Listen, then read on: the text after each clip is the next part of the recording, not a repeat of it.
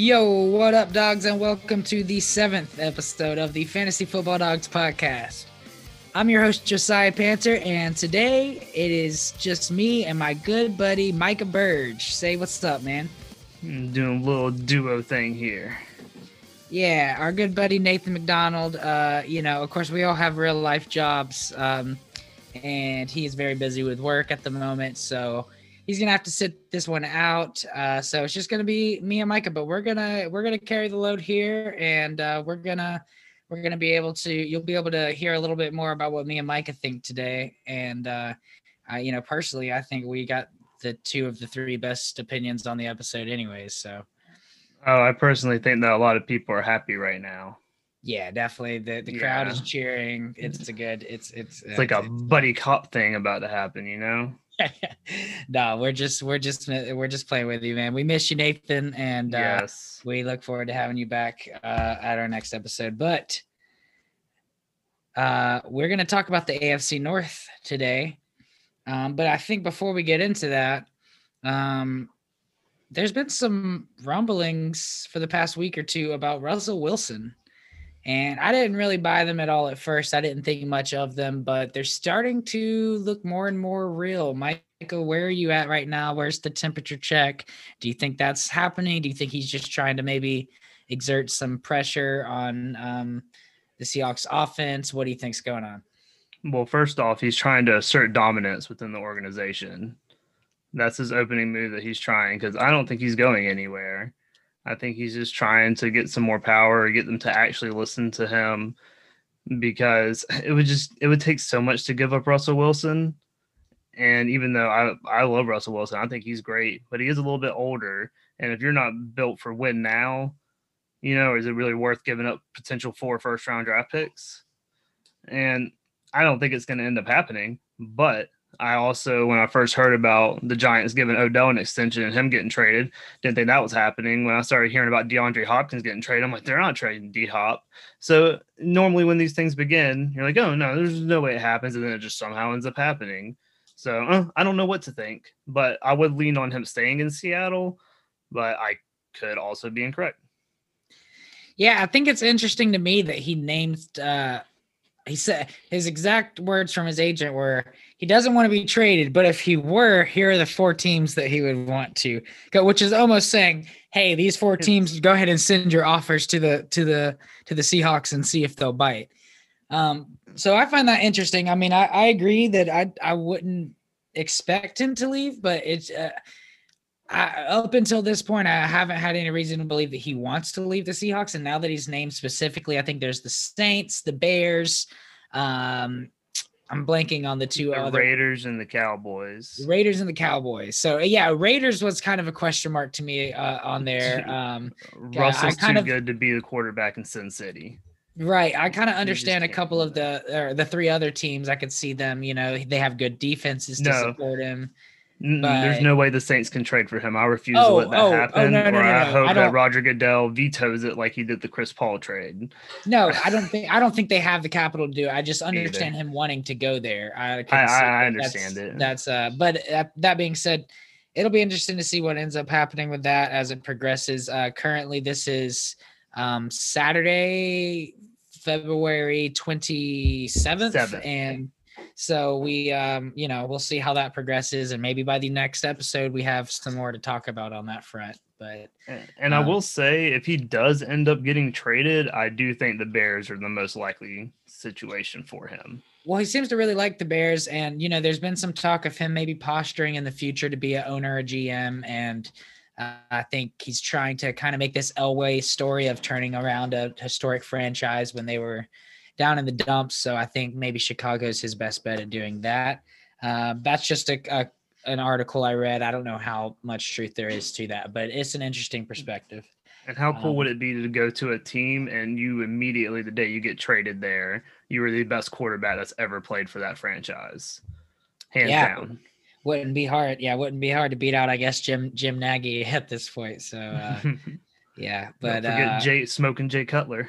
Oh, yeah. Oh, yeah. Oh, have you heard about his girlfriend? Do you know who his girlfriend is? Yeah. Tommy Lauren. Good. Yeah. Gracious. I Oh mean, man.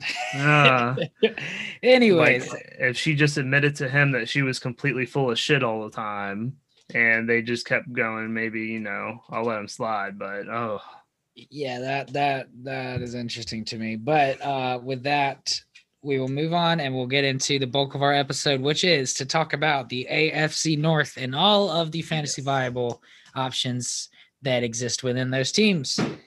The first alphabetical team in this division is the Baltimore Ravens, so we will start there. big And trust.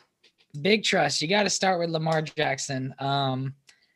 Why don't I let you start on Lamar Jackson, Mike? I'd like to have you open and see how close we are in our opinions of Lamar. I love Lamar to death as a person, and I like him as a player. He's a great dude, great teammate. He just goes all out every single week. He doesn't leave anything left on the field. He even runs to the locker room and poops real quick, and then he comes back and he throws down touchdowns. That's what Lamar does. But there's also the part of Lamar who is an average passer, and I think he can work on it. His first full year, I mean, he was hitting people deep. I think he had the most touchdown passes thrown that year. And I think he only threw 6 interceptions, if I'm right. Yeah, And 36 touchdowns, 6 interceptions. Yep. And that's in 2019. Yeah, and this year, yeah, he had an off year, but this year was so weird with the pandemic and everything going around. And when he got COVID, it took him a little bit to get back. But we also saw that with Cam Newton. He got COVID and he wasn't the same afterwards. There's players in the NBA bubble who got COVID before, and then they come back and just looked awful inside the bubble. So maybe, he just got like hit with it and it messed him up a little bit. And then he started regaining strength. They won a playoff game. He played terrible against Buffalo, but it was just his rushing ability. And I think the way he avoids hits and he usually slides or runs out of bounds, I don't think he's going to stop playing as early as people think. And once they get receivers around him, which we'll get into later, I think it could really boost his production because he doesn't really have a catching like traffic guy or a guy who can moss people that he really needs with his, his accuracy not being the best, but still being good enough where guys should be going up and snagging balls. So, yeah, I agree. I definitely agree with pretty much everything you said there. So just to kind of touch on what you mentioned there, 2019 in fantasy, he was the quarterback 1. He had 3,100 yards through the air, 36 touchdowns, 6 interceptions. He had 1,200 rushing yards and 7 touchdowns. This past year, 2020, which he actually ended up playing the same amount of games in both seasons. So it's a pretty mirror comparison. It was so convenient that he got COVID and was never able to miss a game in the NFL. Roger Goodell. Exactly. Yeah. But yeah. So yeah, this year he ended up being the quarterback 10. So he went from quarterback 1 to quarterback 10. He had 2,700 yards passing, 26 touchdowns, 9 interceptions. So not nearly as good of a ratio. He still had just barely over 1,000 yards and 7 rushing and 7 rushing touchdowns. So he regressed in every statistical category. He threw, more interceptions. He threw 10 less touchdowns. He ran for 200 less yards. So there are some worries for me there. I think what that's a result of is just the NFL adapting and learning how to defend a player better that they before didn't quite know what to do with or how to defend. But that being said, I think I'm going to end up ranking him in Dynasty as my quarterback, either 5 or 6 still. So that's right in the middle. He was quarterback 1 year, quarterback 10 another. That's kind of me saying, all right, I'm going to take the average of that. And that's what I'm going to kind of expect going forward. There's people that are going to have him higher in the draft I just did. He went as the overall number 3. What do you think, Mike? Do you think you'd inch him higher? Do you agree with where I'm going to place him? What do you think? Where you have him is where he should be, and I believe he's at. The big thing with him is, do you pick him or Kyler? And I think many people are going to pick Lamar over Kyler, but I would take Kyler because what does Kyler have better than Lamar? He has a way better arm. He's a little bit smaller, don't get me wrong, but he has a more accurate and stronger arm than Lamar does. And I think Kyler is probably going to outlast him in the league as well. I think he's going to put up more consistent numbers and last longer than Lamar. And even if you take the injury factor out for both players, yeah, he's 2 years younger, so I would expect him to definitely have a longer playing career. I would take Kyler over Lamar. Where for me, I told you I have him either 5 or 6. What the player that I would have at 5 if I didn't have him is Justin Herbert. Actually, it's tough. I understand the rushing upside, but Justin Herbert actually had 5 touchdowns, so only 2 less rushing touchdowns, and he threw for over 4,000 yards. So when you're throwing for, he actually threw for 1,500 yards more. That's a pretty solid argument, and I think he has a better offense around him as well. So it's going to be a tough decision there. But yeah, for me, that's where he's going to be. Is there anything else you got to say about where you have him ranked or what you think about him?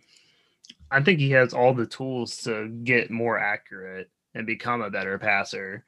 And that's just from what I've seen of him, I don't know how more accurate he's going to get. Like if you go back and watch the Pro Bowl Skills Challenge from last year when he's trying to do like the target practice, he's so bad at it. I'm like, dude, I know he wasn't trying, and you can tell he wasn't like completely focused in on it, but you're an NFL quarterback. You should be hitting all these things and not missing them. Yeah, definitely. Should be just no instinct. It's just you should be able to do it. Yeah, I agree. Would you predict or would you bet that he is going to ever finish as the quarterback one again? Or do you think that was I will say aberration, but do you think that's the only time he will do it? I just think it's hard for anyone to be like the top scorer in their position each year, given injuries and just what other guys end up doing, game scripts and everything. So I kind of want to throw him more like top 3, and I think he can be. I think he will be a top 3 within probably the next like 3 seasons. One of those, I think he's going to have like maybe not an MVP season, but another great year where people are going to start loving on Lamar again and stop giving him so much shit. All right. Yeah. I'd love to see that just because I am not a fan of the team as a Browns fan, but it's hard not to root for Lamar Jackson, the person. So with that, we will move on to the rushing core outside of Lamar Jackson, of course, and talk about these running backs. And the guy I think we should start out talking about for sure is J.K. Dobbins. He's got a lot of people hot and heavy this year. I think he was the PPR running back number 23 this year. He had 134 rushing attempts for 805 yards, 9 rushing touchdowns. Didn't have a lot of receptions, only 18. I don't think he has much upside in that regard, both because of his Lamar and just his game. But in non-PPR leagues, he's going to rock it up at least 5 or 6 spots for me. But what do you got to say about JK? JK's good. We touched on him a lot back in the second episode when we did the running back, or the first episode in which we did the running backs, and we gave pretty good detail on where we see J.K. Dobbins going. And I want everyone to go back and check it out who hasn't checked it out yet. I'm just doing a little plug here, but on a real note, for anyone who wants to keep listening to me and not go back to the last episode, and then if you come back now, J.K. Dobbins is the man. He will not be the only running back in that backfield going forward, so watch out for that. So I've given it some more thought, and he's still going to be great. He's going to put up production. You should get J.K. Dobbins and have him. But I'm really interested in this backfield to see who the next guy is going to be. What if they bring in Todd Gurley on a 1-year contract? I think I'd be more worried if they kept Gus Edwards. That's true, but I want Gurley to play 1 more year, and I feel like Baltimore could be like the best place for him. He could just be like a goal line back, or like when they get it 3rd and 4th and 1.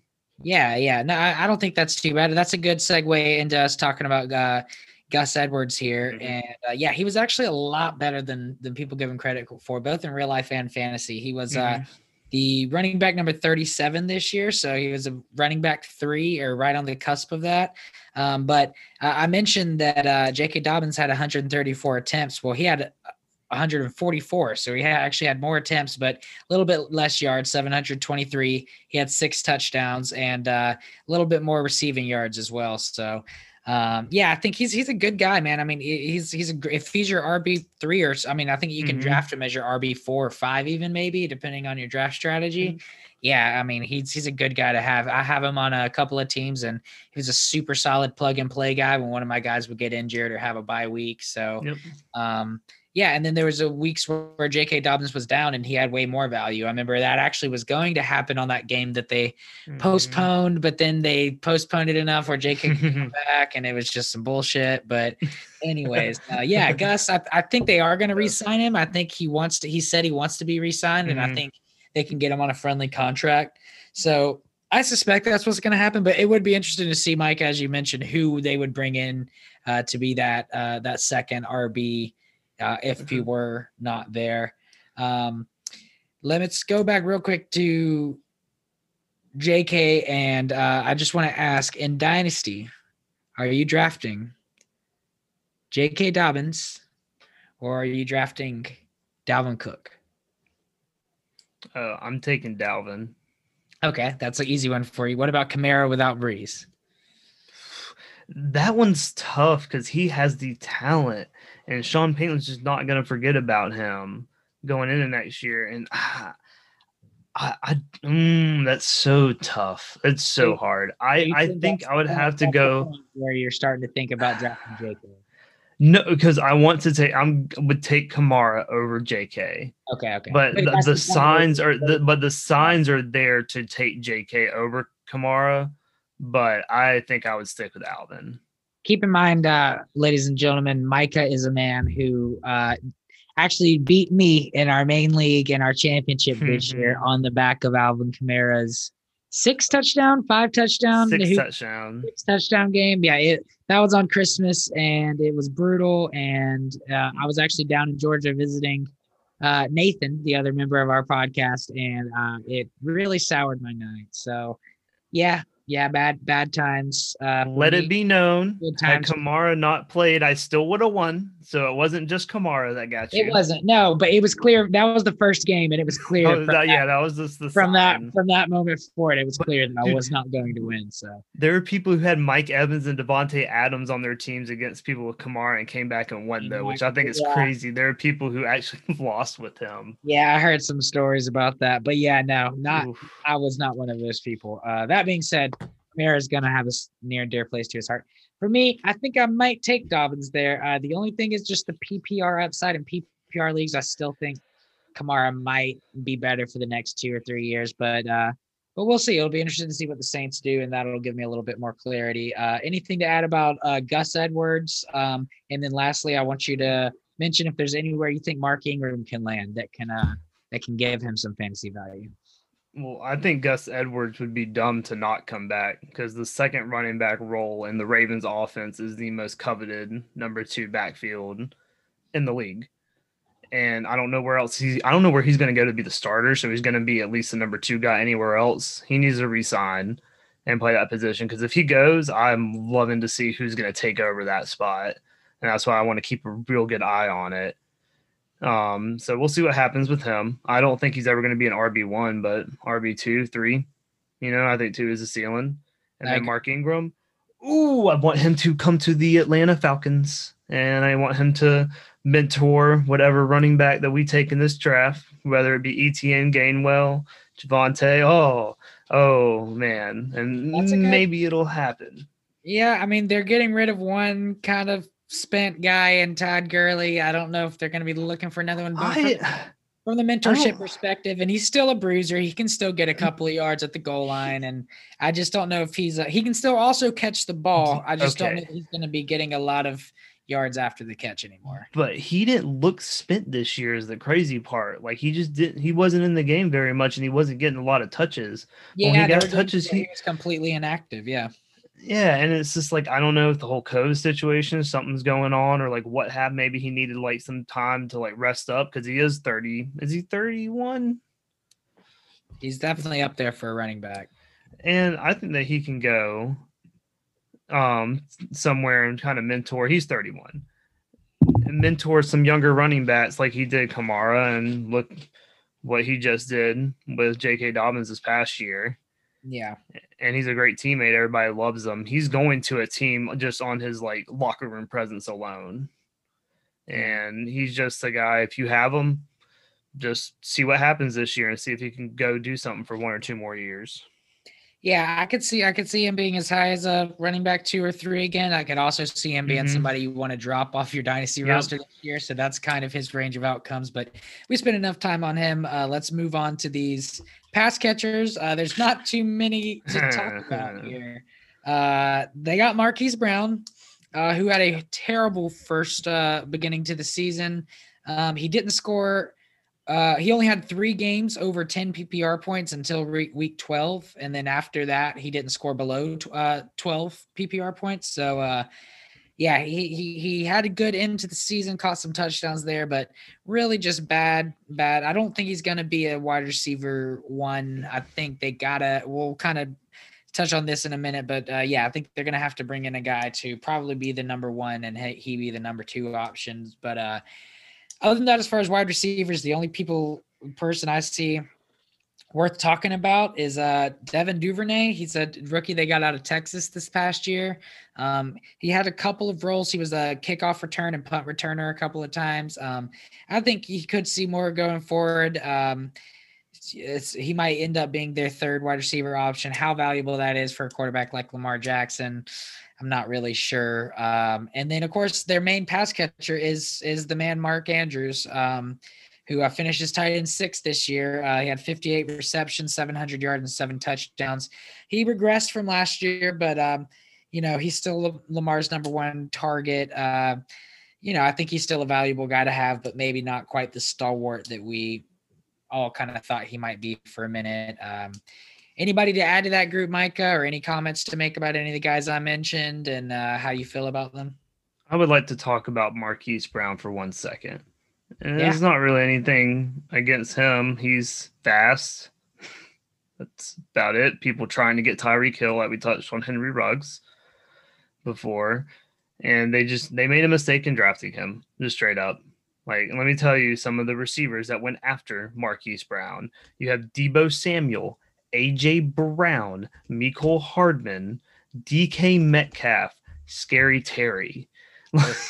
Any of those guys on this Ravens offense would, they had a 5 out of 6 chance to get a good receiver, and they screwed up. And I feel fine saying that about the Ravens because honestly, the Ravens are one of the best drafters in the league.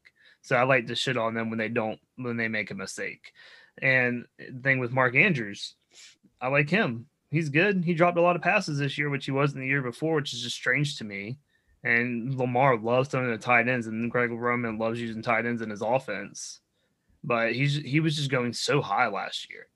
Remember, he was like the tight end, like 3-4 off the board. Yeah. And if he's going, near that this year, I don't want to get him just because of his little bit of a down year this year. But it was a down year for the whole Ravens offense.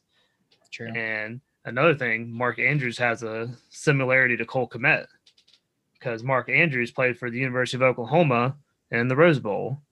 And he diced us up just like Cole Kmet, just tight ends over the middle. I don't know why it keeps happening.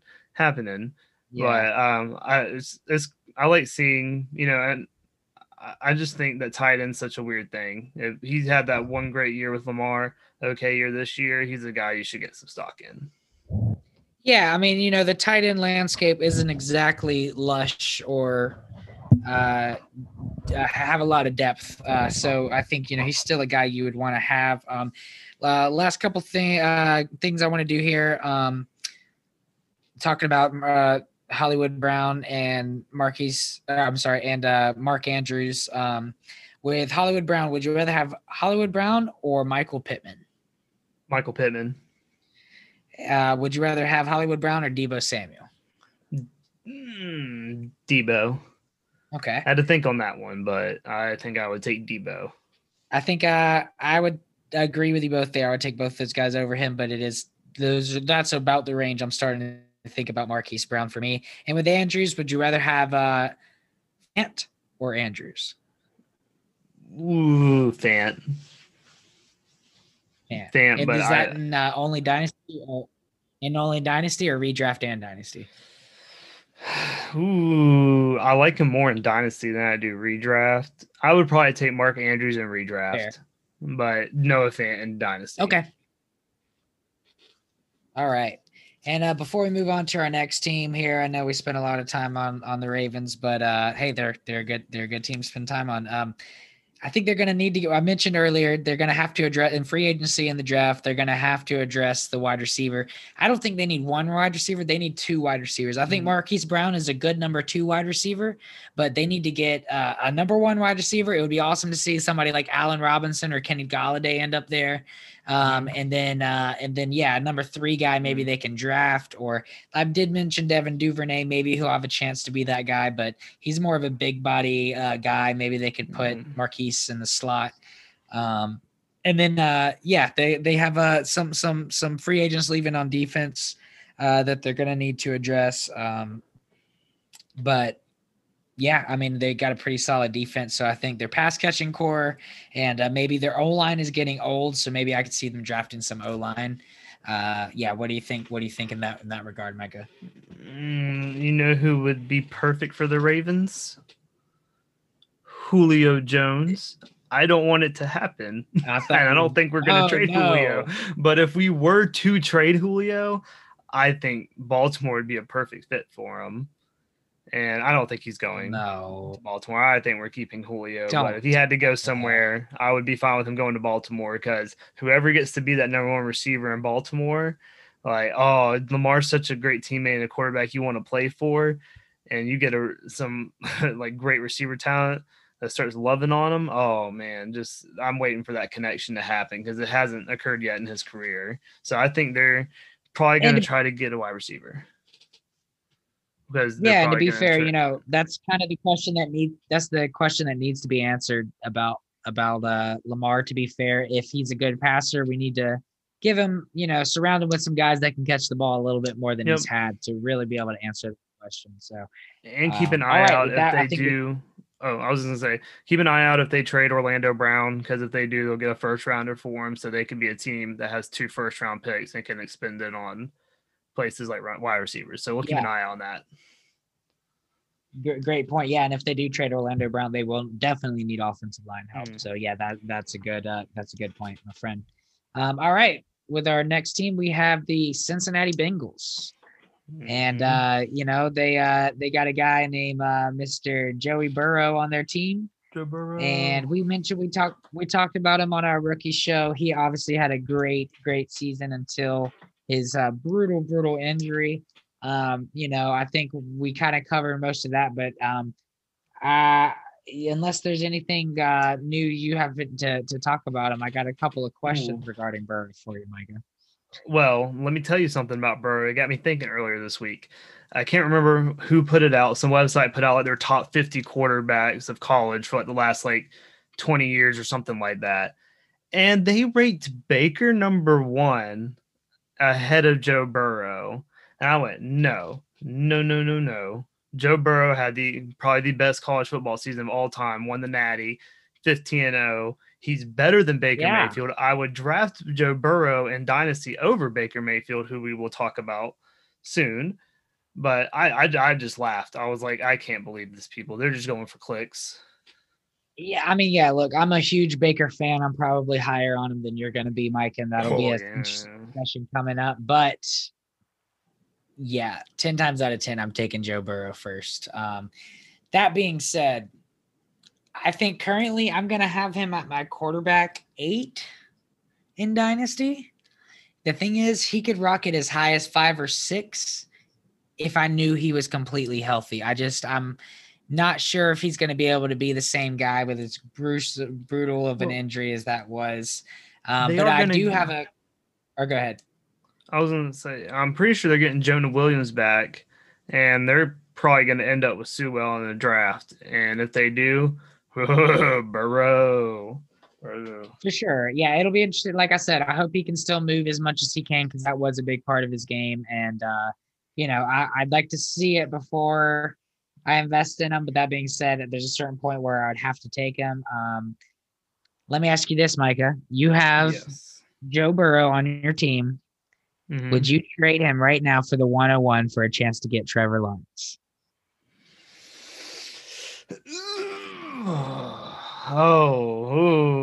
Like, would straight up?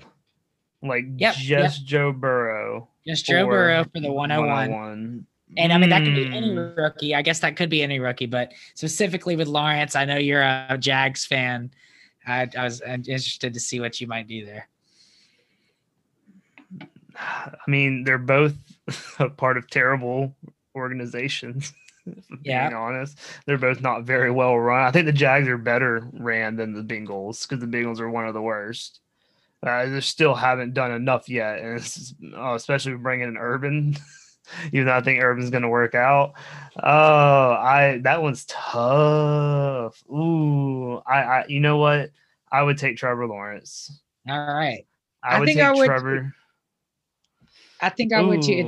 That might be a little bit like too much hype, but at the same time, like I think the injury. No, don't get me wrong. If I read something tomorrow, Joe Burrow ready to start week 1, injury completely not a problem, then maybe I'll feel better. But I mean, there's been talk I've heard of him maybe sitting out for most of next season. So if that were to happen, didn't he just tear his ACL? Yeah, it might have just been the ACL, not the MCL as well, but it was brutal. And I've just heard talk about that. I don't know where that is at the moment. He'll be back. Yeah, if he's not going to start, for the first half of next season, I think I'd definitely take Lawrence there. But yeah, with that, I think we can move on to the running backs here, or more like the running back. And that is Joe Mixon. It's a guy they just signed for the next, is it a 4 or 5 year contract? I think he has got 4 years. Yeah, it's 4 years because he's got 3 years left. And this last year was his first year of it. Okay, so yeah, he's only 24. I think he's a tremendous talent. He got injured and let a lot of people down this year, but yeah, I think he's going to be a guy that's going to get underdrafted. People are going to forget about him, and he's going to be a great. I mean, if you were to wait on running back and he ended up as your number 1, there's guys I'd rather have certainly, but that's not the worst strategy you can employ. So yeah, Joe Mixon definitely is probably going to be a sleeper. So that'll be interesting to see. What do you got to say about Mr. Mixon? He's got the talent, and he hasn't done as bad as people want to act like he has the last couple of years. Yes, he hasn't been what everyone drafts him to be each and every season, but he's not as atrocious as everyone acts like he is every single year. He dealt with an injury this past year, and he could have came back, but Burrow was done. They were tanking. There's no point. So I don't think his injury was as big a thing as for the time length that he was missing. And like you said, he's going to go later in drafts, which is a perfect steal. If you start going for like quarterbacks, wide receivers early, and then start trying to get running backs like him and rookies later on, that's a very, very capable draft strategy of having Joe Mixon as your RB1. I think you'd be fine with it. Yeah, no, definitely. I might actually try to do that in a league. That being said, who would you rather have? Would you rather have Joe Mixon or Miles Sanders? Joe Mixon. Oh, that easy? Yeah, that easy. I'm not big on Miles Sanders, so that's why. Hey, that's fair. Yeah, I have some hope for Miles behind Nick Sirianni, and hopefully they can improve that offensive line. I think until they improve that offensive line, though, he doesn't have much of a shot. What about Mixon or Josh Jacobs? Ooh, Mixon. Oh, interesting. Yeah, for me, I think I would definitely take Jacobs on the age there. It's only 2 years, but that's enough for me. And lastly, the last one I'll ask you for Mixon is Austin Eckler or Joe Mixon? Mixon. Okay. All right. So yeah, seems like Micah might be higher on, because for me, that's a pretty difficult decision. They're the same age. I might trust the offense and the Chargers a little bit more, but I totally understand just from a rushing upside, Mixon being the guy for sure. There's Giovanni Bernard. Anything you want to say about him? He's old. He catches passes. If you need to spot start him when Joe Mixon's injured, go ahead. Dude, some people build dynasty and only think about the people they're going to have starters and like their cornerstones of their team, and don't think about, if I have injuries or like buys and all this, I need someone to play. I think Giovanni Bernard is a fine guy to have it on a bye, and especially if Joe Mixon misses a game or something. who you can slide him in. You feel better about just flexing him in general. Because I know when Mixon went out, a lot of people picked up Giovanni Bernard, and a lot of people were starting him. Yeah, for sure. And he's actually really thrived in that role before when Mixon has gone down. And Mixon has had a kind of injury prone past. But yeah, with that being said, yeah, I think we can move on to these wide receivers here and talk about Mr. T. Higgins and Micah. I know we both had T. Higgins as our rookie wide receiver number 3, I believe. I had him at number 4. Okay, you had him at 4. Yeah, okay. you and Nathan had him at 3. I went with Ayuk. Okay. So actually, that's a question I had later. So Ayuk over Higgins. You already answered that one. But yeah, why don't you talk about Higgins? How you feel about him moving forward? What you see his upside being, and maybe where the range you might have him ranked being. Well, I love him because he's a 6'4" wide receiver. Who was a 6'4" wide receiver? Mr. AJ Green. No, I believe he will be departing from the team. But I think a year under Green's tutelage for Higgins, I think is huge for how he is going forward. And we saw his production this year. We saw what he can do. We saw what he could do at Clemson. He's just a guy who is going to be a great receiver. Like, it's just the eye test. You see him already. And that's what we loved about his last wide receiver class, is how just great. And like, I had him at number 4. And most times he's going to be top 3, top 2 in most drafts, but just because of how deep it was. So I'm taking Higgins pretty high. You got Joe Burrow lined up with, because they both got drafted the same year. They're pretty much lined up for most of their careers, and they're going to have that connection. I mean, go with Higgins. That's what I say. Yeah. For me, he's going to fall somewhere in Dynasty, somewhere between 15 and 20. Honestly, probably in redraft too. He might drop a little bit, but that's probably going to be somewhere in his range between that wide receiver 15 and 20. So solid wide receiver 2, definitely has wide receiver 1 upside. Yeah, I'm definitely big on the guy as well. And I think as long as Burrow is healthy, he's going to blow up next year. So yeah, that's exciting. Would you rather have T. Higgins or would you rather have Chris Godwin? T. Higgins. Oh, wow. Okay. Would you rather have T. Higgins or DJ Moore? T. Higgins. Okay. And would you rather have T. Higgins or Terry McLaurin? Oh, Scary Terry. All right, there we go. Okay, so for people who play fantasy and do not watch the football team and see Scary Terry or even watch like his actual highlights, because I'm sure people just go off of names and whatnot, watch this man. He is so much fun. He is one of my favorite receivers to watch play, especially with the horrendous quarterback play that's been going on in Washington. Yeah, if they can get a quarterback there, I think I would take Scary Terry. But until that happens, and if that doesn't happen to my liking, before the season, I think I might take Higgins before T-Mac. I think DJ Moore I would take over Higgins, and Chris Godwin I also would take over Higgins. So that's where I'm at with that. It'll be interesting to see where Godwin lands. But yeah, I think Higgins over T-Mac for me. So I actually disagreed with you there, but with that, we'll move on to Tyler Boyd, AJ Green. Tyler Boyd is a super, super underrated guy, man. I mean, T. Higgins finishes the overall wide receiver 28 and Tyler Boyd finishes the wide receiver 29, but he has not seen that way at all. He has 79 receptions, 840 yards, 4 touchdowns. That's the thing. You'd like to see him get more touchdowns. T. Higgins is definitely the bigger body down there in the red zone. But Tyler Boyd's a great slot guy, and he's super undervalued. In the startup draft I did, there was 5 rounds that separated them, and Tyler Boyd's only 26, so I don't think that's quite justified there. But he's going to be a super great. I think you can grab him if he's your wide receiver 3, that's killer. So. But even if he's your wide receiver 2, if you're drafting wide receivers later, or maybe going 1 stud wide receiver and then waiting, if he's your number 2, that's great. So yeah, be on the lookout for his ADP as the season progresses. And of course, there's AJ Green, who we all know and love as Georgia fans. The first jersey I ever bought was an AJ Green Cincinnati Bengals jersey when he got drafted. So. He's near and dear to my heart. I had several teams where I had 3 or 4 teams in a row where he was on my team, and I would name that team like something stupid like AJ Green Eggs and Ham or Smoking AJ Green or something stupid. So I had Hyde when Carlos Hyde was big. I had Hyde the Green. Yeah, yeah.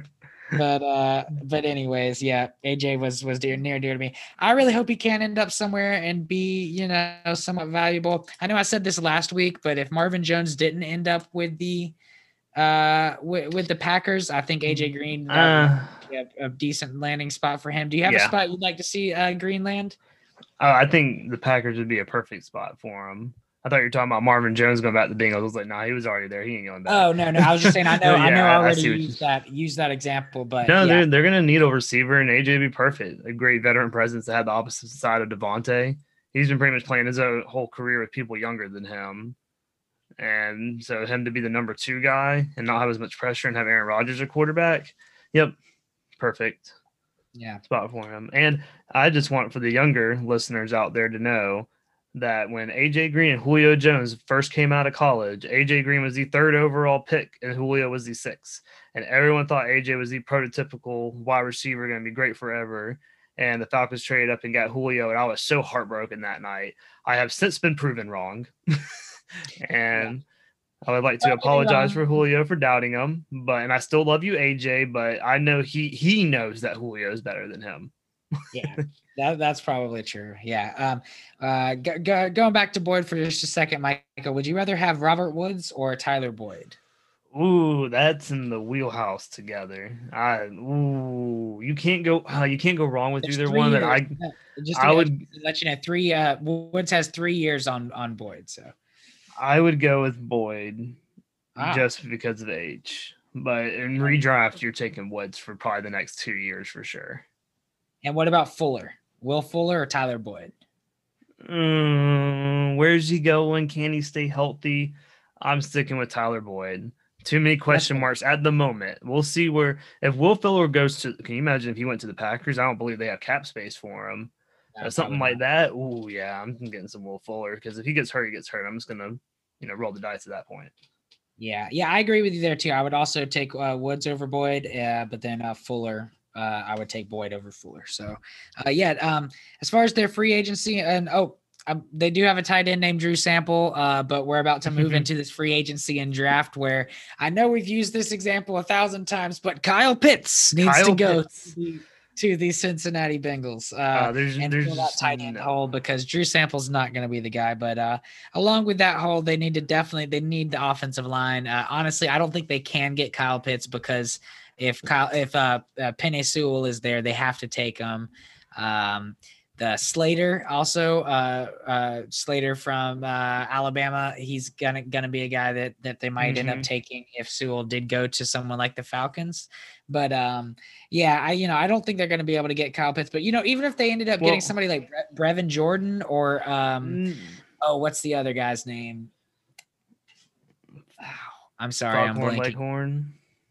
Foghorn Leghorn. No, there's another tight end who has a long German name, but anyways, if they got somebody like Brevin Jordan, that'd be great. Maybe Hunter Henry from the free agency to fill that tight end role, but they have the cap space. They could get somebody like that. Anything to add to their draft or free agency needs besides the offensive line, tight end? Well, when you're a team like the Bengals and you screwed up and won a game late in the season to end up with the 5th pick, they could have guaranteed that they got Sewell.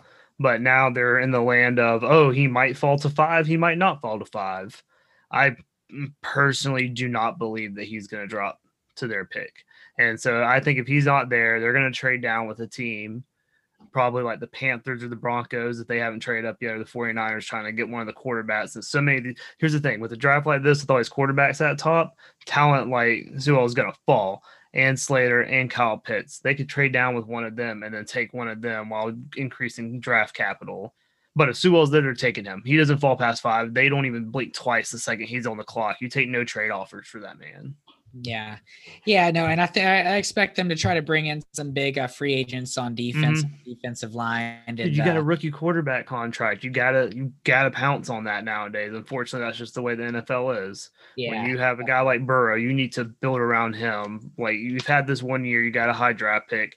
Now's the time to nail that pick, fill up in free agency, and try to go all in. But it's tough in this division. Yeah, no, I totally agree. And Yeah, I also do expect them to maybe bring somebody in to back up Joe Mixon as well. But that would probably be a third or fourth round pick, or even maybe just a free agent grab if Gus Edwards didn't stay, something like that. Yeah. But anyways, with that, we can move on to my team, my secondary team, kind of my team. I live in Cleveland now, so it's rubbed off on me. Falcons first, but after that, it is the Cleveland Browns for me. Brownies. So, yeah, Michael, why don't you share your thoughts on Baker Mayfield and what you think about him, where you might draft him in Dynasty, and just give us your spiel on Baker. Well, I want Baker Mayfield to know that he better be glad that he lost that Rose Bowl to the University of Georgia, or I would have hated him for all of eternity. There's nothing that man could have done to turn around my perception of him. Luckily, he fucked up towards the end and we win the game, and now I have no ill will against Baker.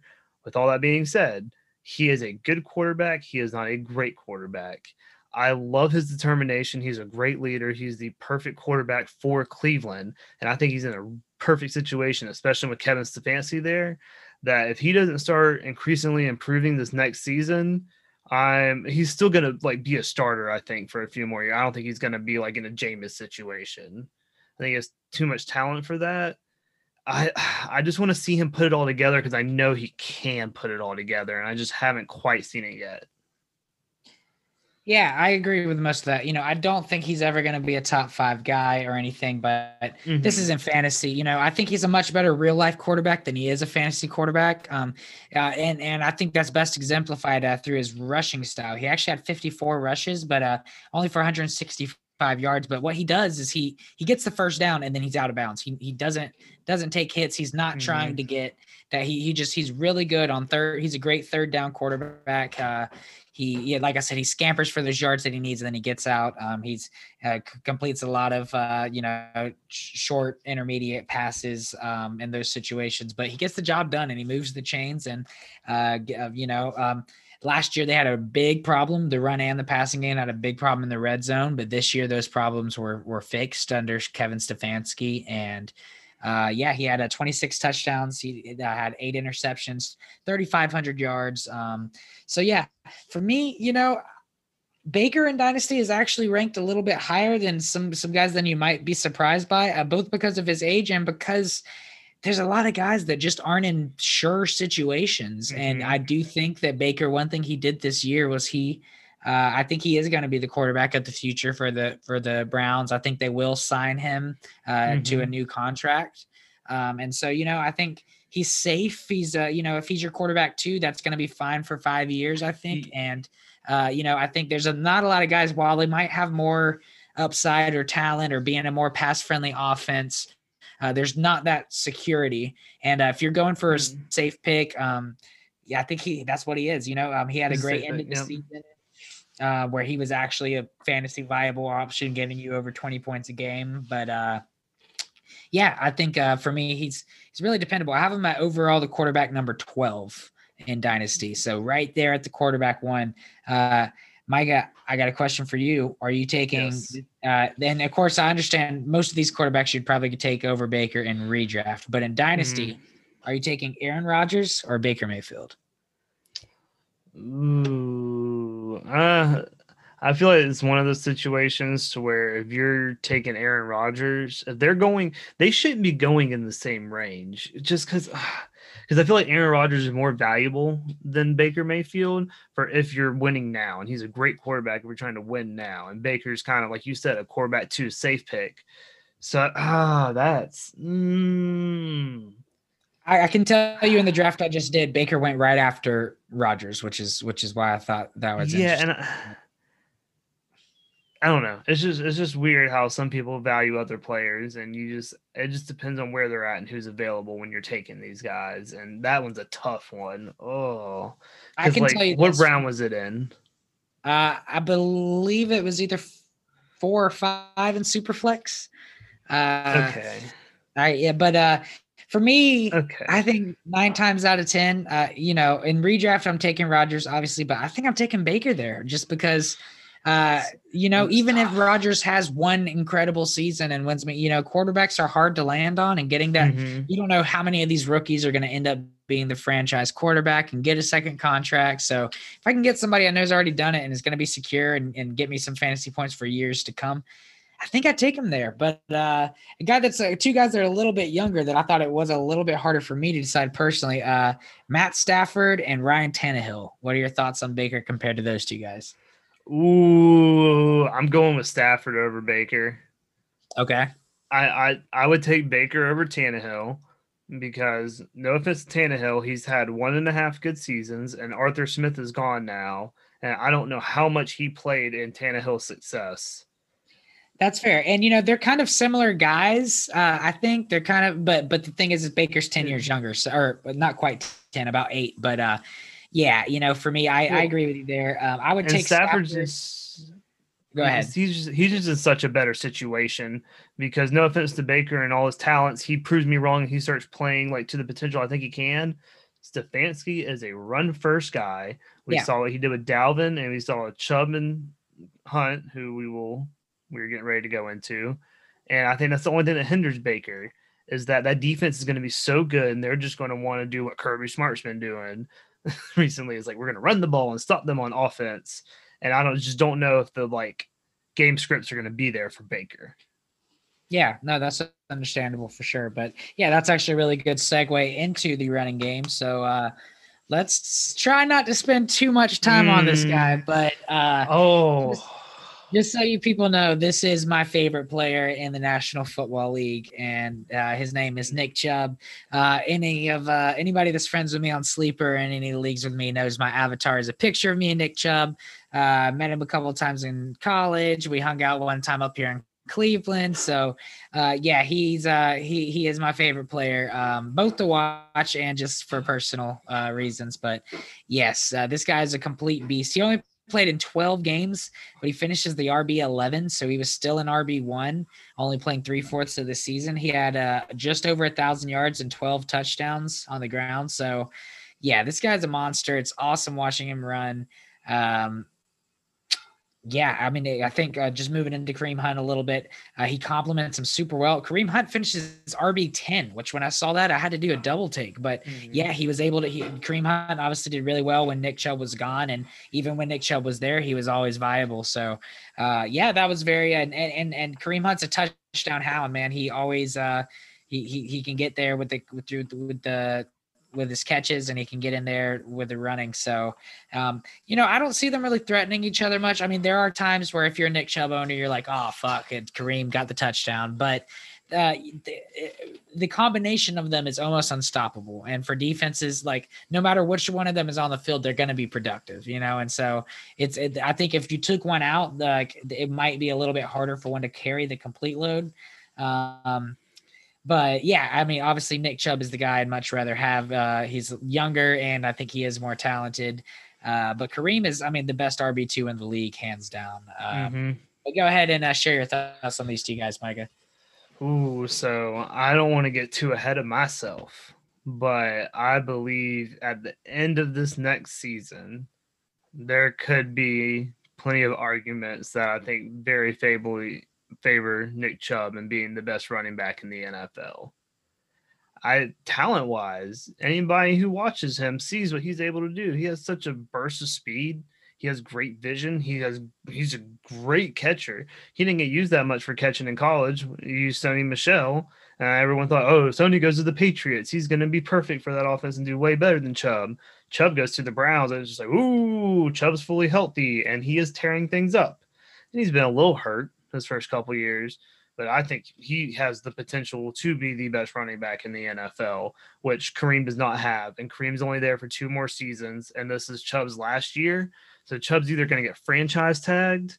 That's probably what they're going to do. They're going to franchise tag him and have him and Kareem the next 2 seasons, and then move on from Kareem, and then they'll draft somebody or pick up a free agent and then give Chubb a contract, because people don't want to pay running backs in the NFL. You pay Nick Chubb.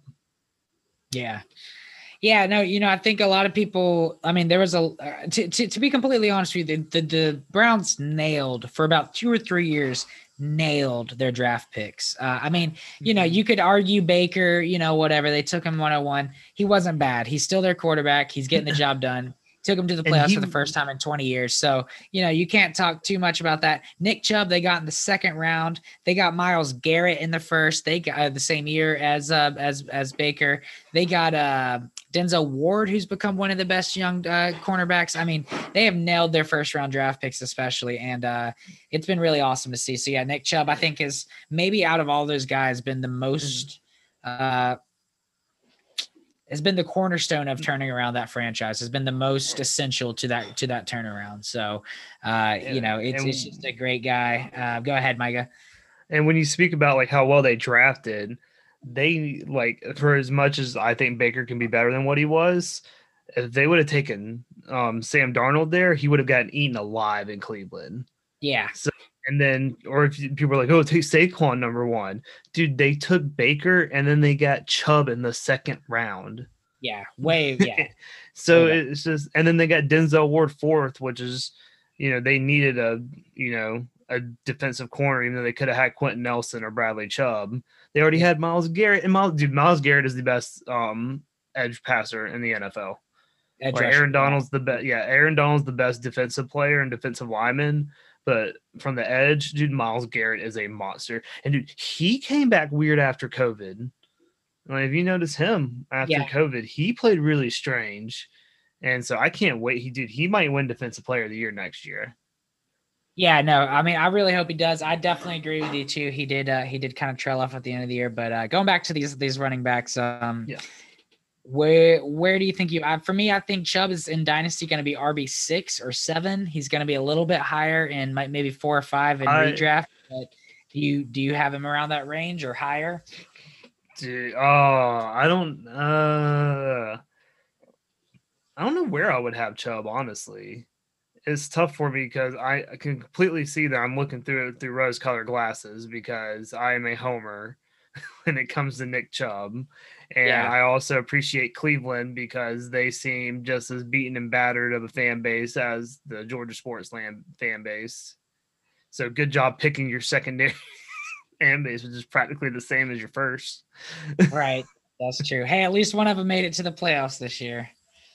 At least one of us has gone to the Super Bowl twice. Yeah, that's fair. Don't get me wrong, Falcons first, but it was just disappointing this year. But all right, I with that, would you rather have Chubb or Zeke? Chubb. Would you rather have Chubb or Derrick Henry? Redraft. Chubb both. All right. Dalvin Cook. Chubb. All right. Yeah. Well, that I think for me in redraft, I'm taking redraft. I'm taking Henry in redraft, but otherwise I agree with you. Dynasty, I'm taking him above all three, and I'm taking him above Zeke in redraft as well. But think about it. He is like one Kareem Hunt punt away from being like the only guy in that backfield. Yeah, like I said, I'm not sure how much that. I mean, he gets tons of production as is, just because of. I mean, I think Kareem Hunt helps him with his yards per carry and everything else. So, and it helps him share the load. So I don't hate Kareem Hunt being there. I don't know how much. I think there's such a run heavy offense that they need 2 guys to help carry that load. Yeah. So. For Kareem though, I got a couple questions for you. Okay, keep in mind Kareem Hunt finishes the RB10 this year. But and he's only 25. Would you rather have Kareem Hunt or David Montgomery? David Montgomery. Kareem Hunt or AJ Dillon? Kareem Hunt. Oh, I want to say AJ Dillon, but Kareem has like proven himself. I think AJ is going to prove himself, but yeah, you gotta go with Kareem. All right, last one, Aaron Jones. Kareem, but I feel like that's wrong because I doubt Aaron Jones like every year. So this could just be me doubting him and him just proving me wrong once again. Yeah, that's surprising. I think for me, I would take Kareem over Montgomery and Dillon. Montgomery's tough. That's tough. But in redraft, I'll take Kareem, and in Dynasty, I'll take Montgomery. But with Jones, I think I would definitely take Jones over him in both formats. But All right, with that, we'll move on to these pass catchers. And another guy I don't want to spend too much time on, but I do want to dispel this myth that I'm tired of hearing about Odell Beckham Jr., that the offense is better without him.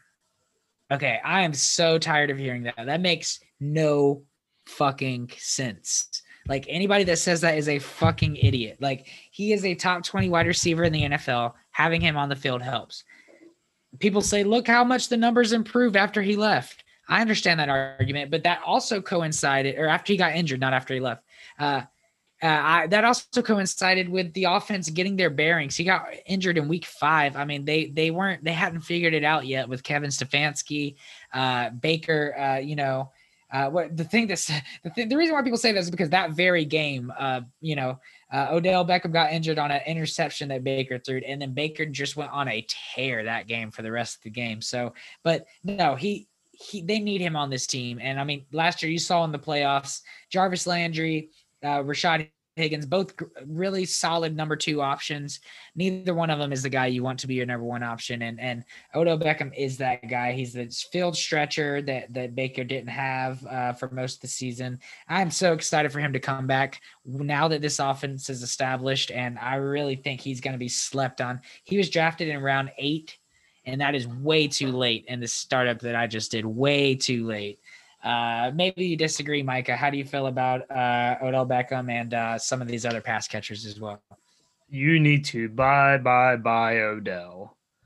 Odell's value is so low, and I get it. He hasn't done that well the last couple of years. You know, he gets hurt this year and burns a lot of people, makes him mad. He's 28 years old. You know, he's kind of been a diva his whole career. But I'll never forget his rookie season where he almost had the same stats as Justin Jefferson did in 4 less games. Like, he missed the first 4 games of the season and just went on a tear. And dude, anyone who had him in the fantasy playoffs knows he was scoring like 30 a game. It was wonderful. And that's the Odell that everyone remembers, and people want to be like, oh, he was just that, and now he's washed and whatever. Nah, look at the game right before he got hurt against the Cowboys. This man had 2 rushes for 73 yards, one of them being a 50-yard touchdown, and he also had 5 catches for 80 yards and 2 more touchdowns, and he practically won that game for the Browns. He threw a touchdown that game. No, Jarvis Landry threw a pass to him. Oh, to him. You're right. Yeah, yeah. And that's Jarvis Landry's. We're about to talk about him. And but yeah, no, dude, Odell's he's ranked so low on so many people's boards. You get him, trade for him. You're going to get him cheap. A lot of people are looking to unload Odell, and I think they're going to regret it. Because he didn't, like you said, didn't have enough time to gel in Stefanski's offense. Dude, this year with a preseason and a training camp, they didn't have that before this season.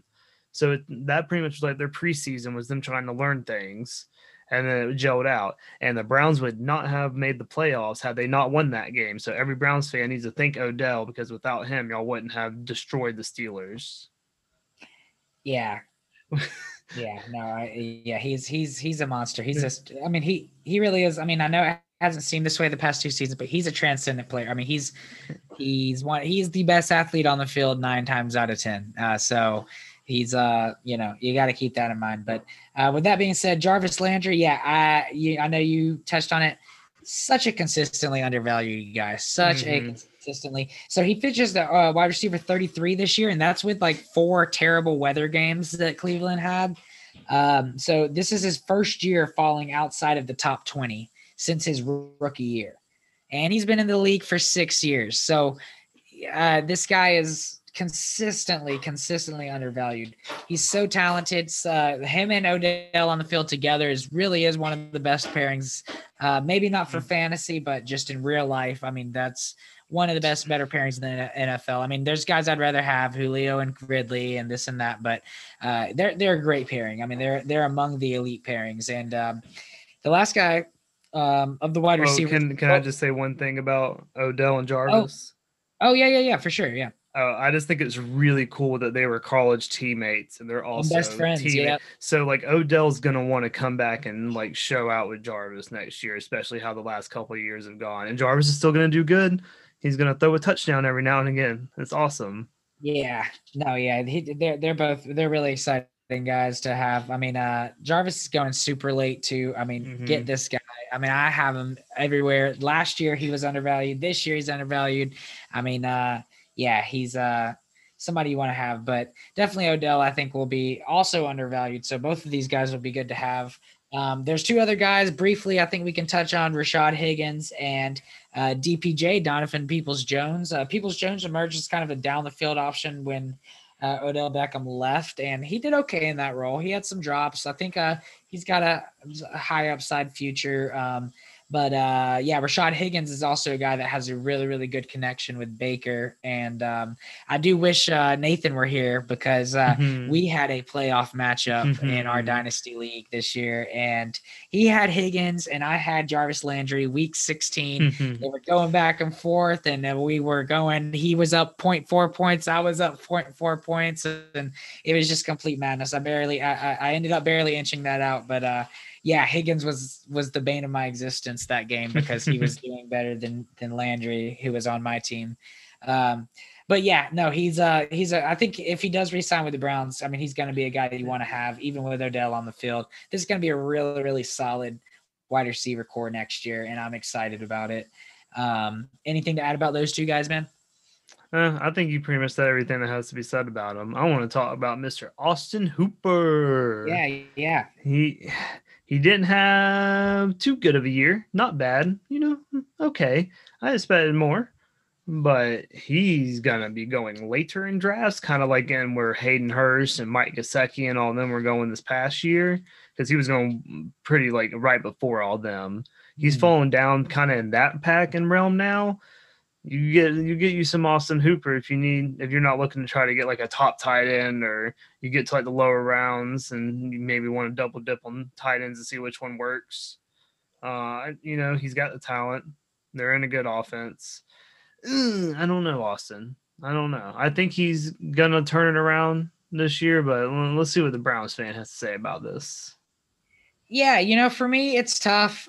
I liked him a lot better in Atlanta. I mean, as a fantasy option. The problem is remember Kevin Stefanski came from the Minnesota Vikings running that offense, and they're very tight end heavy. But the thing is, they use multiple tight ends, and they use them pretty evenly. So the thing is, at all times, they have either Hooper and Njoku or Hooper and Bryant, Harrison Bryant, their rookie that they drafted.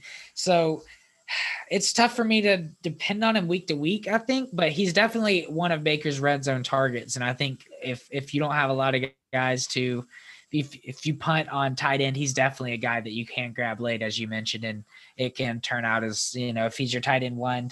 I'm not thrilled with that, but he's shown the ability to be a top tight end, and he has the pass catching ability. It's just, I do think the Falcons offense kind of propped him up a little bit with Ridley and Jones, and then of course just Matt Ryan. Having a significantly better quarterback.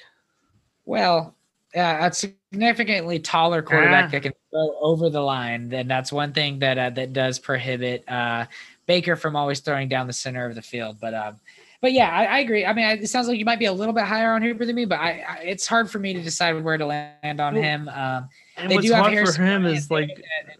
Go ahead. I was gonna say what's hard for him is just the fact we're just talking about, Nick Chubb, Kareem Hunt, Odell, Jarvis Landry. And with Odell being out this year and having Higgins, I really don't see him unless his touchdown percentage just shoots up and Stefanski changes the way he does things. So you know what? Actually, maybe I'm gonna agree with you. Maybe the prospects of Austin Hooper are looking worse and worse by the day. It's tough, and I think you could get Harrison Bryant a lot later, and he could have maybe a little bit less, but somewhat equal value this coming up year. So he came on at the end of the year. So, we'll see. We'll see what happens with that. But lastly, covering the free agents and the draft, I think they really need to get they need outside linebackers. They really need they're just linebackers, period. Inside guys, they need a corner to accompany Denzel Ward, although they did have Greedy Williams out for most of the year, so I don't think he's a terrible number 2, but it'd be good if they got somebody else. And they also need safeties, so pretty much just their secondary and their linebackers. I don't think they need to add much on offense. They have a super solid offensive line. All of them are coming back next year. They have all the skill positions on it. We covered like 8 different skill position guys today. So I think they pretty much just need to build that defense and make it so that Baker doesn't have to score 30 points to win a game, you know? And they need to do exactly what the Carolina Panthers did last year. Just go defense every pick. That's how you end up with people like Jeremy Chin. I hate it. But, that's how, if you're just focusing on defensive talent, that's the only thing you're scouting and preparing for, knowing your offense is going to be fine. Like, you're going to find difference makers like that. Yeah, no, I would love to see that. Absolutely. I don't think there's really any urgent need on offense they need to address. So if they did that, I would love to see it as a fan. So with that, we'll move on to my least favorite team in the NFL, which is the Pittsburgh Steelers. God, even like people who aren't fans of teams in the AFC North hate the Steelers. I've always hated I hate them. When I became a Browns fan, it just ingratiated that hate even deeper. But I'll tell you why I've always hated them. My dad would always beat them when we'd play Madden 2000, and he would always whoop my ass. Yes, so because he loved Hines Ward. So so I would be the Broncos with Terrell Davis, and he would be the Steelers. And so that was I always hated. I just kind of always had this adversary mentality towards them because of that. So I came by it on. And for those who don't know, Hines Ward and Terrell Davis both went to the University of Georgia, and they were both elected as Super Bowl MVP. So take that, Alabama. Exactly. Yeah. No. Yeah. So that's why we would pick those teams. Exactly. Yes. So yeah. But with that, let's actually get into the players that are on there now and not in 2000. And that is with quarterback. We got a guy who I think is he has been accused of sexual assault in my home state twice. And I hate this guy with all my heart. He rode a motorcycle without a helmet on when you're an NFL player and got hit by a car. He does not make good decisions. No, Big Ben is not a good. But that being said, he has been a very good NFL quarterback, obviously a Super Bowl winner. But I think he's pretty much done. Now, look, the first half of this season, he did well. I mean, he I think he ended up with over 4,000 yards. So it's not that he's completely done, but the last half was just so bad. And I think that's the issue. I'm not sure he can make it through a full season. I think he's gonna break down. I think he might have a good couple of first games, but we see that a lot with the older guys. They just can't make it through the rigors of a full season. Are you drafting Big Ben if he's your quarterback 3? Do you feel good about that? I mean, Big Ben is about to get paid $40 million next year and then retire. If they're gonna want him to go out there and play, he'll probably do it. He'll be terrible like he was the last part of the season until they bench him. But he's just gonna come out, collect his $40 million, and then retire. So I don't want him in any dynasty or redraft format. There's been some talk of them not actually re-signing him, but you should suspect that they will for this next season. No, he's already signed on for $40 million this next season. Oh, right. I guess it's just a matter of if he retired or not. Yeah. But they're trying to restructure it, or else they're. I think. They said they might not return as a Steeler next year. So. Yeah, I think he has a big cap hit if they cut him, so that's why I want to restructure.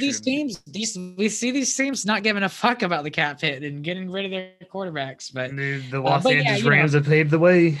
I think it's interesting that they got this other guy who I don't think we have to spend too much time on, but Dwayne Haskins, they did pick up at the very beginning of free agency. That's a signal to me. That's a signal to me that they might not believe that Big Ben can make it the whole season either. And it'll be interesting to see, Dwayne Haskins had all of the talent of a pocket passing arm talent quarterback. But he just didn't. Obviously, he was very immature and made a lot of bad decisions on and off the field for the football team in Washington. But maybe Big Ben could mentor him in somewhat of a quarterback. I don't know. I think he's better to have than certainly better to have than Devlin Hodges and whatever Mason Rudolph. So Mason yeah, Rudolph. but we'll see. I mean, I think we probably spent enough time talking about Dwayne Haskins, though. Anything to add about the quarterbacks before we move on to this lackluster running back core?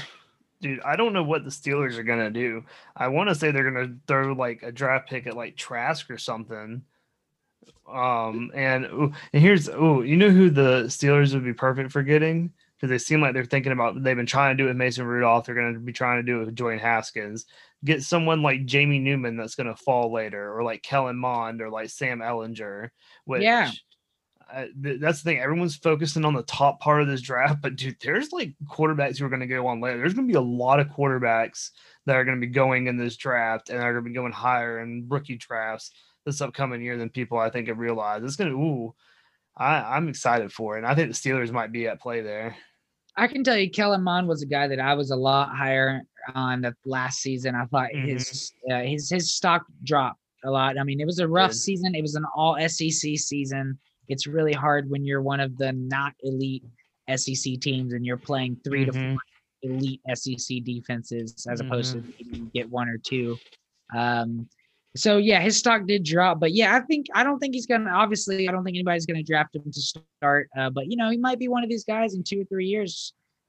We hear about him fighting for a job and maybe winning. And but yeah, Kellen Mond, Jamie Newman is another guy. I mean, kind of screw him because he was supposed to play for the Dogs, but fuck him. But at the same time, obviously COVID concerns, those are very real for a lot of people with that. He just sucked and couldn't beat out Stetson Bennett. I see through you, Jamie Newman. If that's not true, there's no way he needs to be drafted. But or if that is true, I should say. But with that, let's move on to these running backs. I'm going to say 3 names, maybe say 2 or 3 sentences about each. You got your James Conner. Yeah, I think he's done. I don't think he's going to ever be a super reliable running back again. He might end up in a committee with another team. He's a free agent, but he's not going to be a Steeler next year. You got Benny Snell, who has a chance, but he's more of a solid power back. He kind of has bricks for hands, doesn't catch it a lot. He had a couple of opportunities this year and didn't do too well with it, but that was also in the stretch where the Steelers' offense was just completely abysmal altogether. So I don't know that I can blame it completely on him. I'd look out for him. I would draft him. I think he's somebody, he could be a sleeper value, but I think they're going to bring in somebody else to probably start above him. And we got another guy who I was big on last year. I was drafting him a lot in the 4th round of my rookie drafts. Anthony McFarland. He's a really, really solid pass catcher, and he can really do a lot with it after the catch. I hope to see that role expand, but yeah, it's possible that they kind of roll out a Benny Snell, Anthony McFarland deal if they do end up addressing a need like a quarterback or something like that over a running back. What do you see happening with this next season, Micah? Oh, I'm just seeing Najee Harris's name written all over it for their first round pick. Okay. Dude, I think it's like pick 19 or 20, somewhere in that realm. I think it's 24 if I'm 20. Is it 20? Because they made the playoff. Right. They made the playoffs. Anyways, that's kind of the area I see Najee Harris going, and he would be perfect. Dude, he's perfect for the city. He's a big, strong, powerful runner, and they need a running back now. Like, they loved what they did with Le'Veon, so they might want to replicate it because James Conner's gone. Benny Snell sucks, and Anthony McFarland, I'm pretty sure, is more like a third down, like receiving option. He's not going to be any type of bell cow or anything. So I see them going either Najee in the draft. I could also see them picking up Trey Sermon later on. That's the name. Or here's another guy, Ramondre Stevenson. Okay, yeah. No, I think those are all good options for draft picks. But as far as the guys that are there, James Conner, Benny Snell, Anthony McFarland, you have any hope for them as far as their fantasy viability? None of them. No, like if you picked up like Benny Snell off of waivers and you like drafted Anthony McFarland later last year, like, we'll see what happens. Lottery tickets. I'm not like certainly buying them, but if they fall to you and there's not much else, swing for fences. I don't know. Fair enough. All right. Well, with that, let's move on to these pass catchers, which are very plentiful. And it's interesting. There's 3 guys here. One, Juju Smith-Schuster, that finishes the wide receiver 17.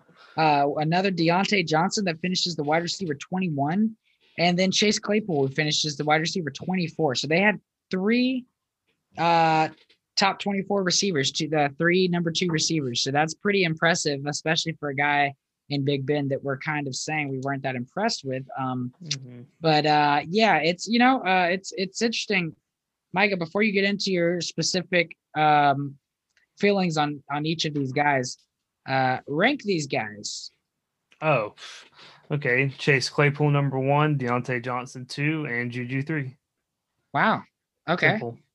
I see it a little bit differently there. I think. I think for what me, are you looking at over there? For me, I'm a Juju fan, man. I think he can end up somewhere else as a number 1 option. I like the Raiders or the Jets for him. I think that the Juju, it's tough. It's really tough between Chase and Juju, but maybe this is just my heart talking, but I think I got to put Juju 1 there. And definitely in redraft, in Dynasty, I might look at Claypool. And Deontay Johnson's also very young as well. But yeah, I'm a big Juju guy. I think he has a great talent. He obviously broke out at the age of 21. He's only 23 right now.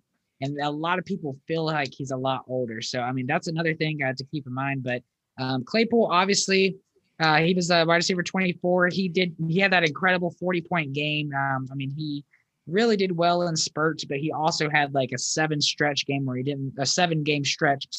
he didn't score above 10 points. So he was very inconsistent. Of course, if Juju's leaving this next year, of course, Juju's expressed he wants to stay.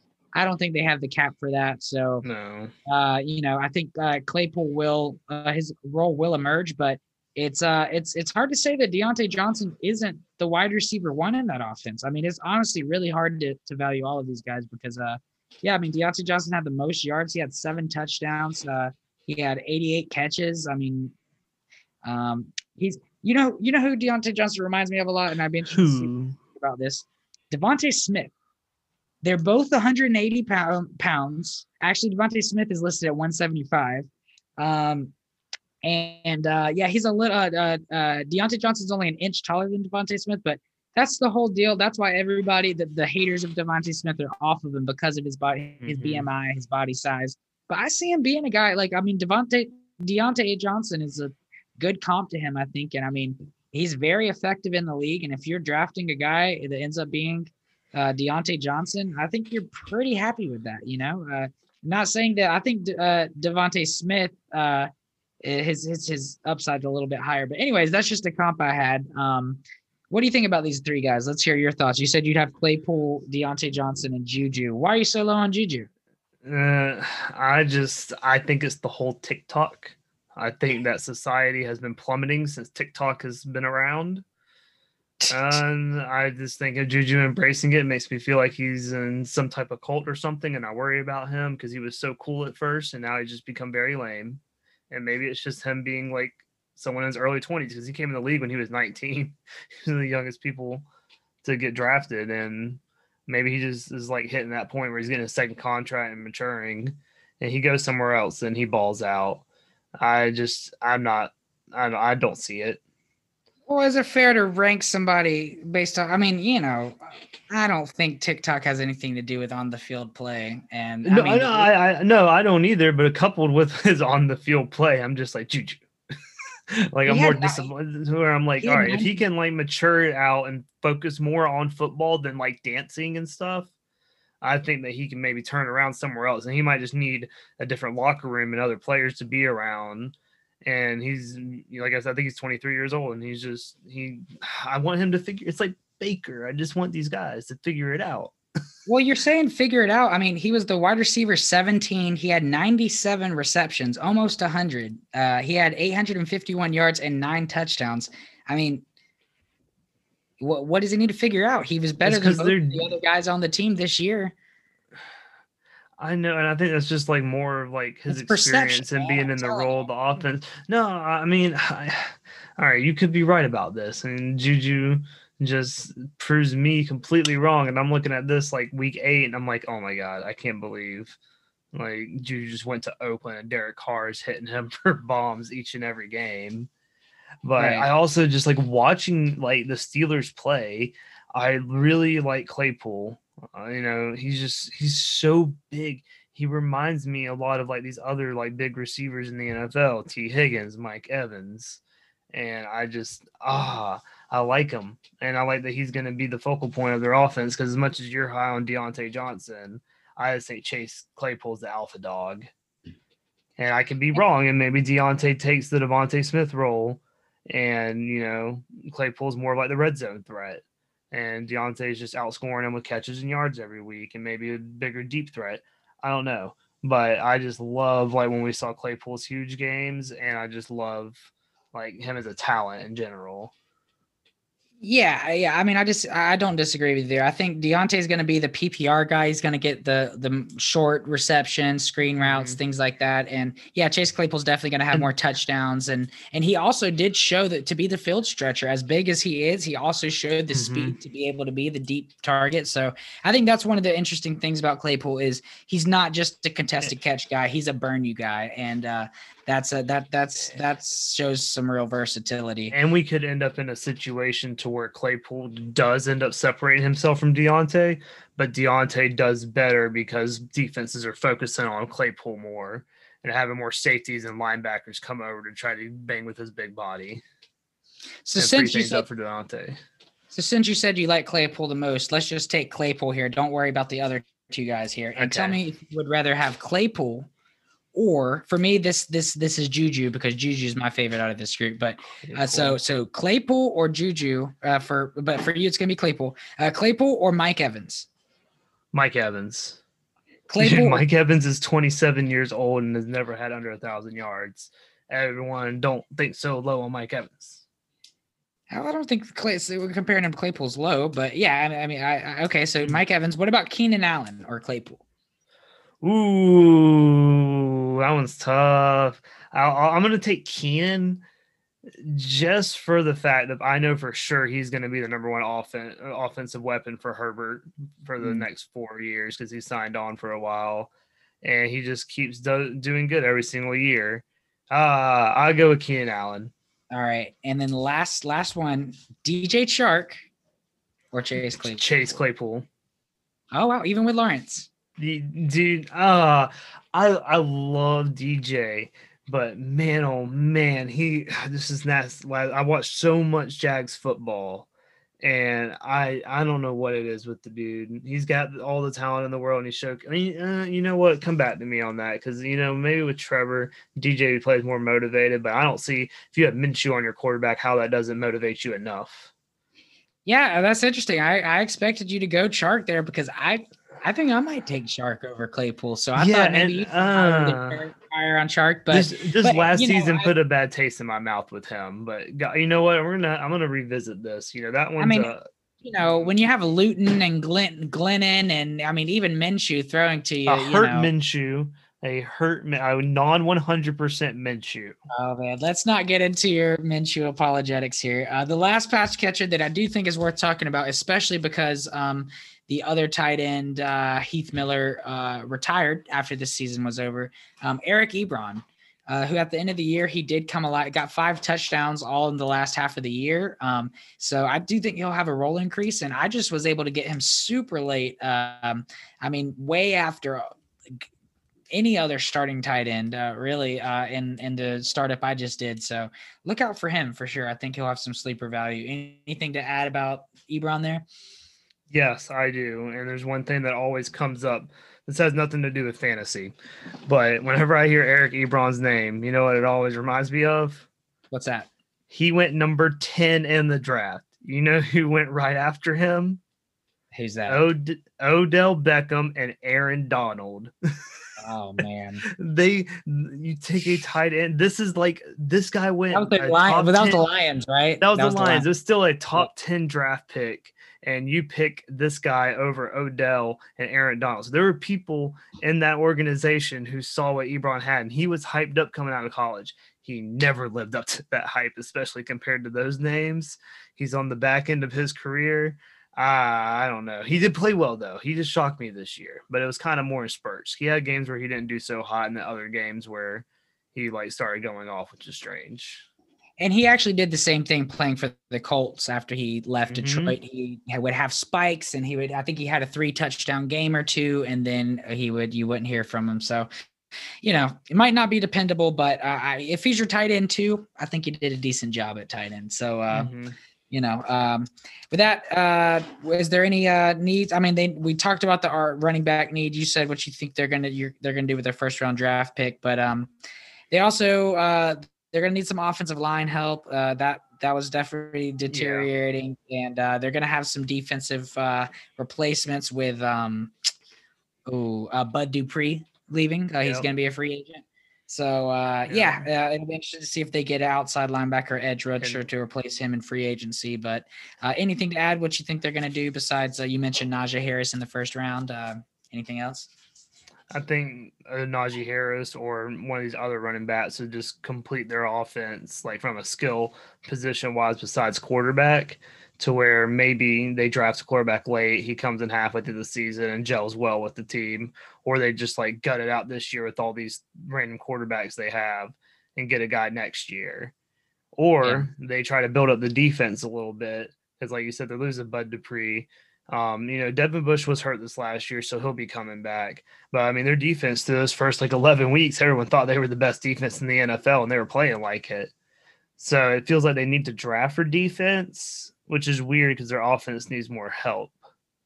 But I don't know. I'll be interested to see what the Steelers are going to do because they're not in a good cap situation. Yeah. All right. I think with that, we can close our discussion on this last team here. And quickly, I think it's been a pretty long episode again, guys. But yeah, we're going to go into our last little segment here where we like to rank all of the positional players in this division. So I'll start that out. And for quarterback in this division, it was close, but in redraft and in dynasty, I'm going to take Lamar over Burrow. So Lamar first, Burrow second, Baker third. And then it was hard for me to find number 4, but I put Dwayne Haskins because I drafted him over Ben Roethlisberger.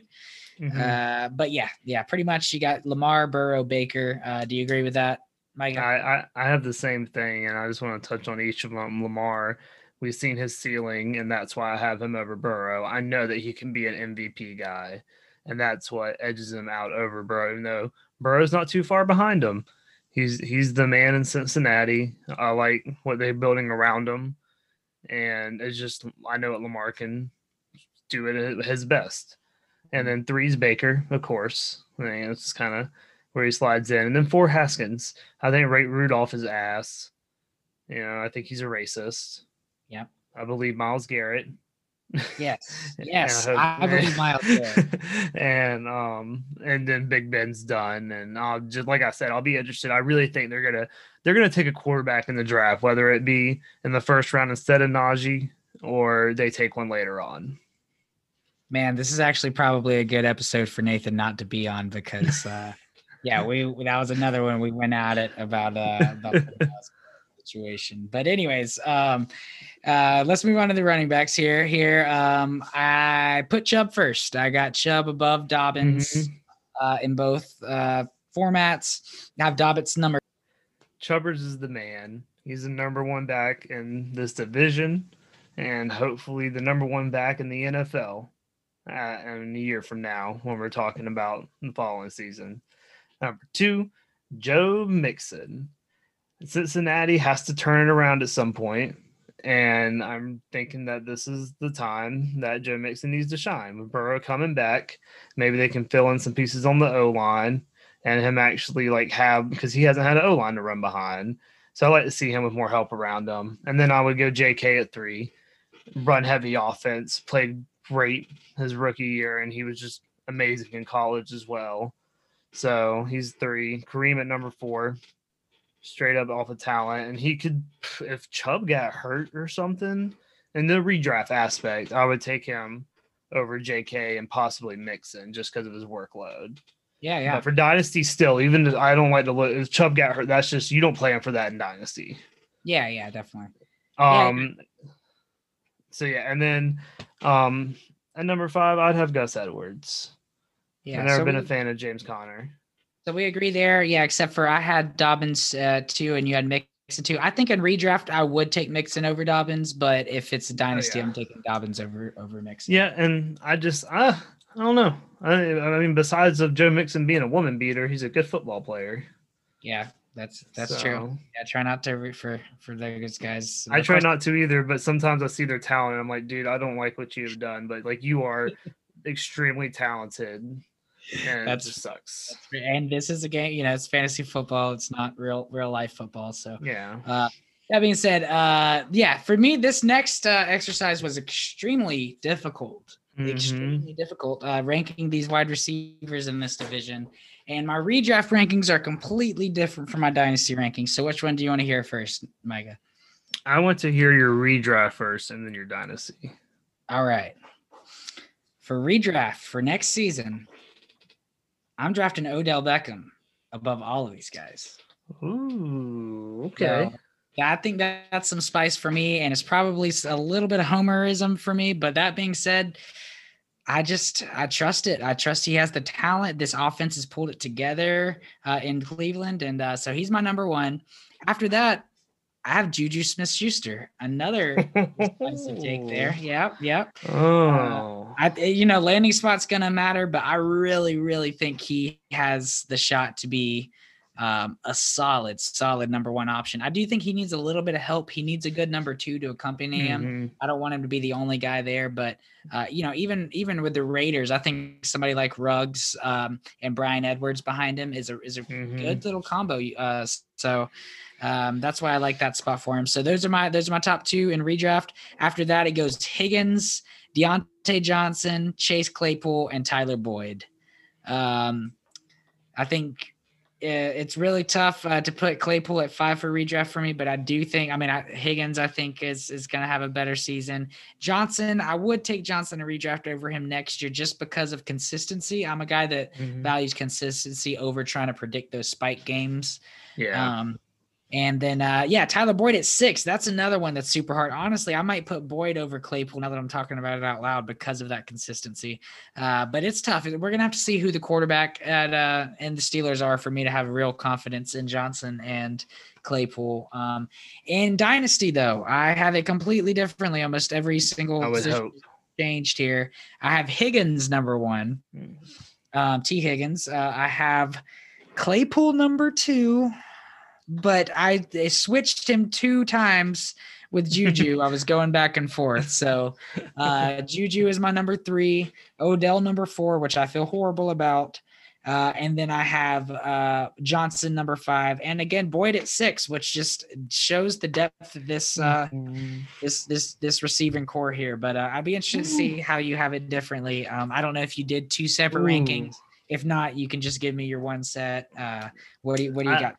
I think you nailed it with the redraft ranking, so I'm just going to go dynasty talk here. Okay. I have the same top 2 as you. I think Higgins and Claypool are the top 2 receivers in the division going forward.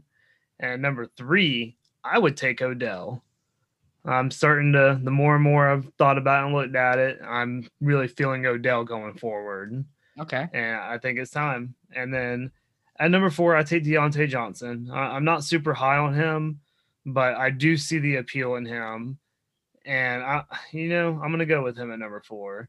Okay. And then at number 5, I'm going with Tyler Boyd. And then 6, I'm going to have Juju. And I'm just lower on Juju than you are.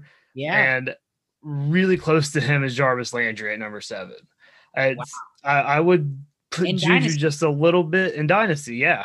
Oh, okay. Yeah, just because I think there's a chance Juju could fall off and Jarvis play another 4 years.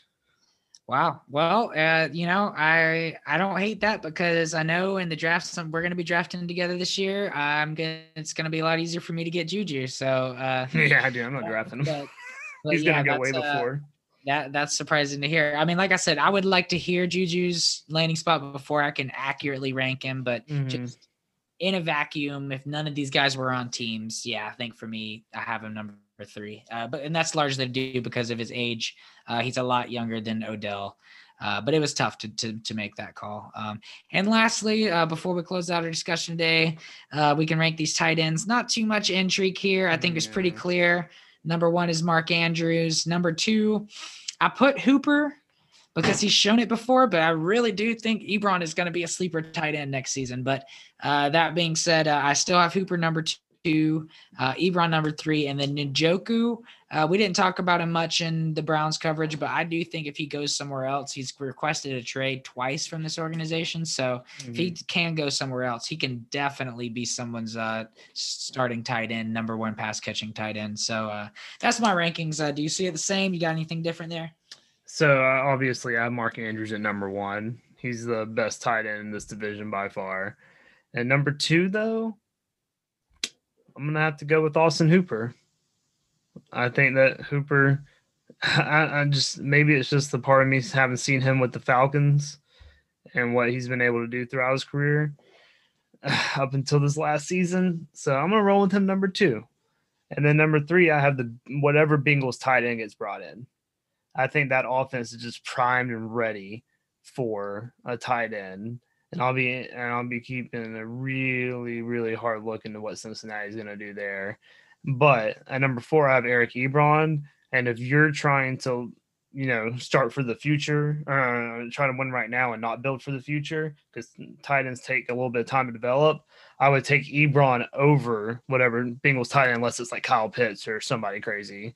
Right. And you wait for these young tight ends to develop because it takes them time to develop, and you use Ebron for the next year or two.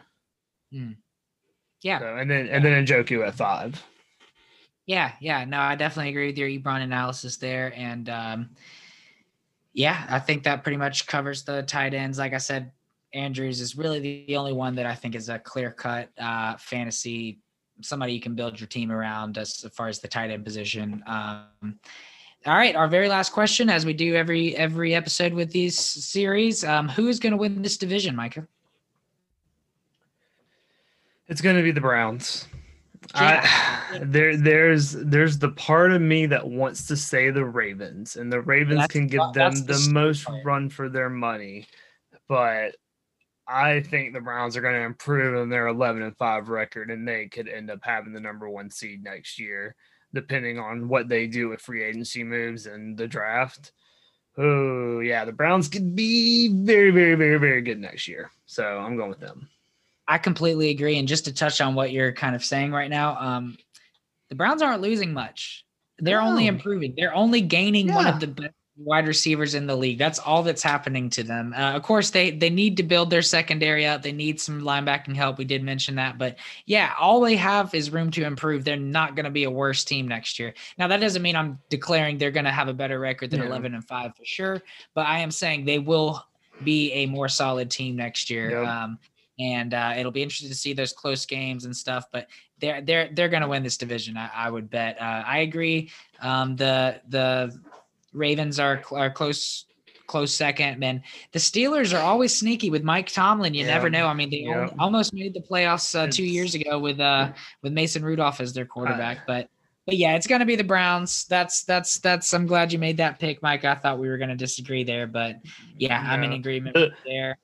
The Ravens will probably make the playoffs, and then I think the Steelers are going to have a season like the Patriots. They win like 6 games and miss the playoffs and kind of take a step down. Yeah. And what about, do you see the Bengals threatening it all? They're probably going to improve to like 6 wins and finish probably around the Steelers.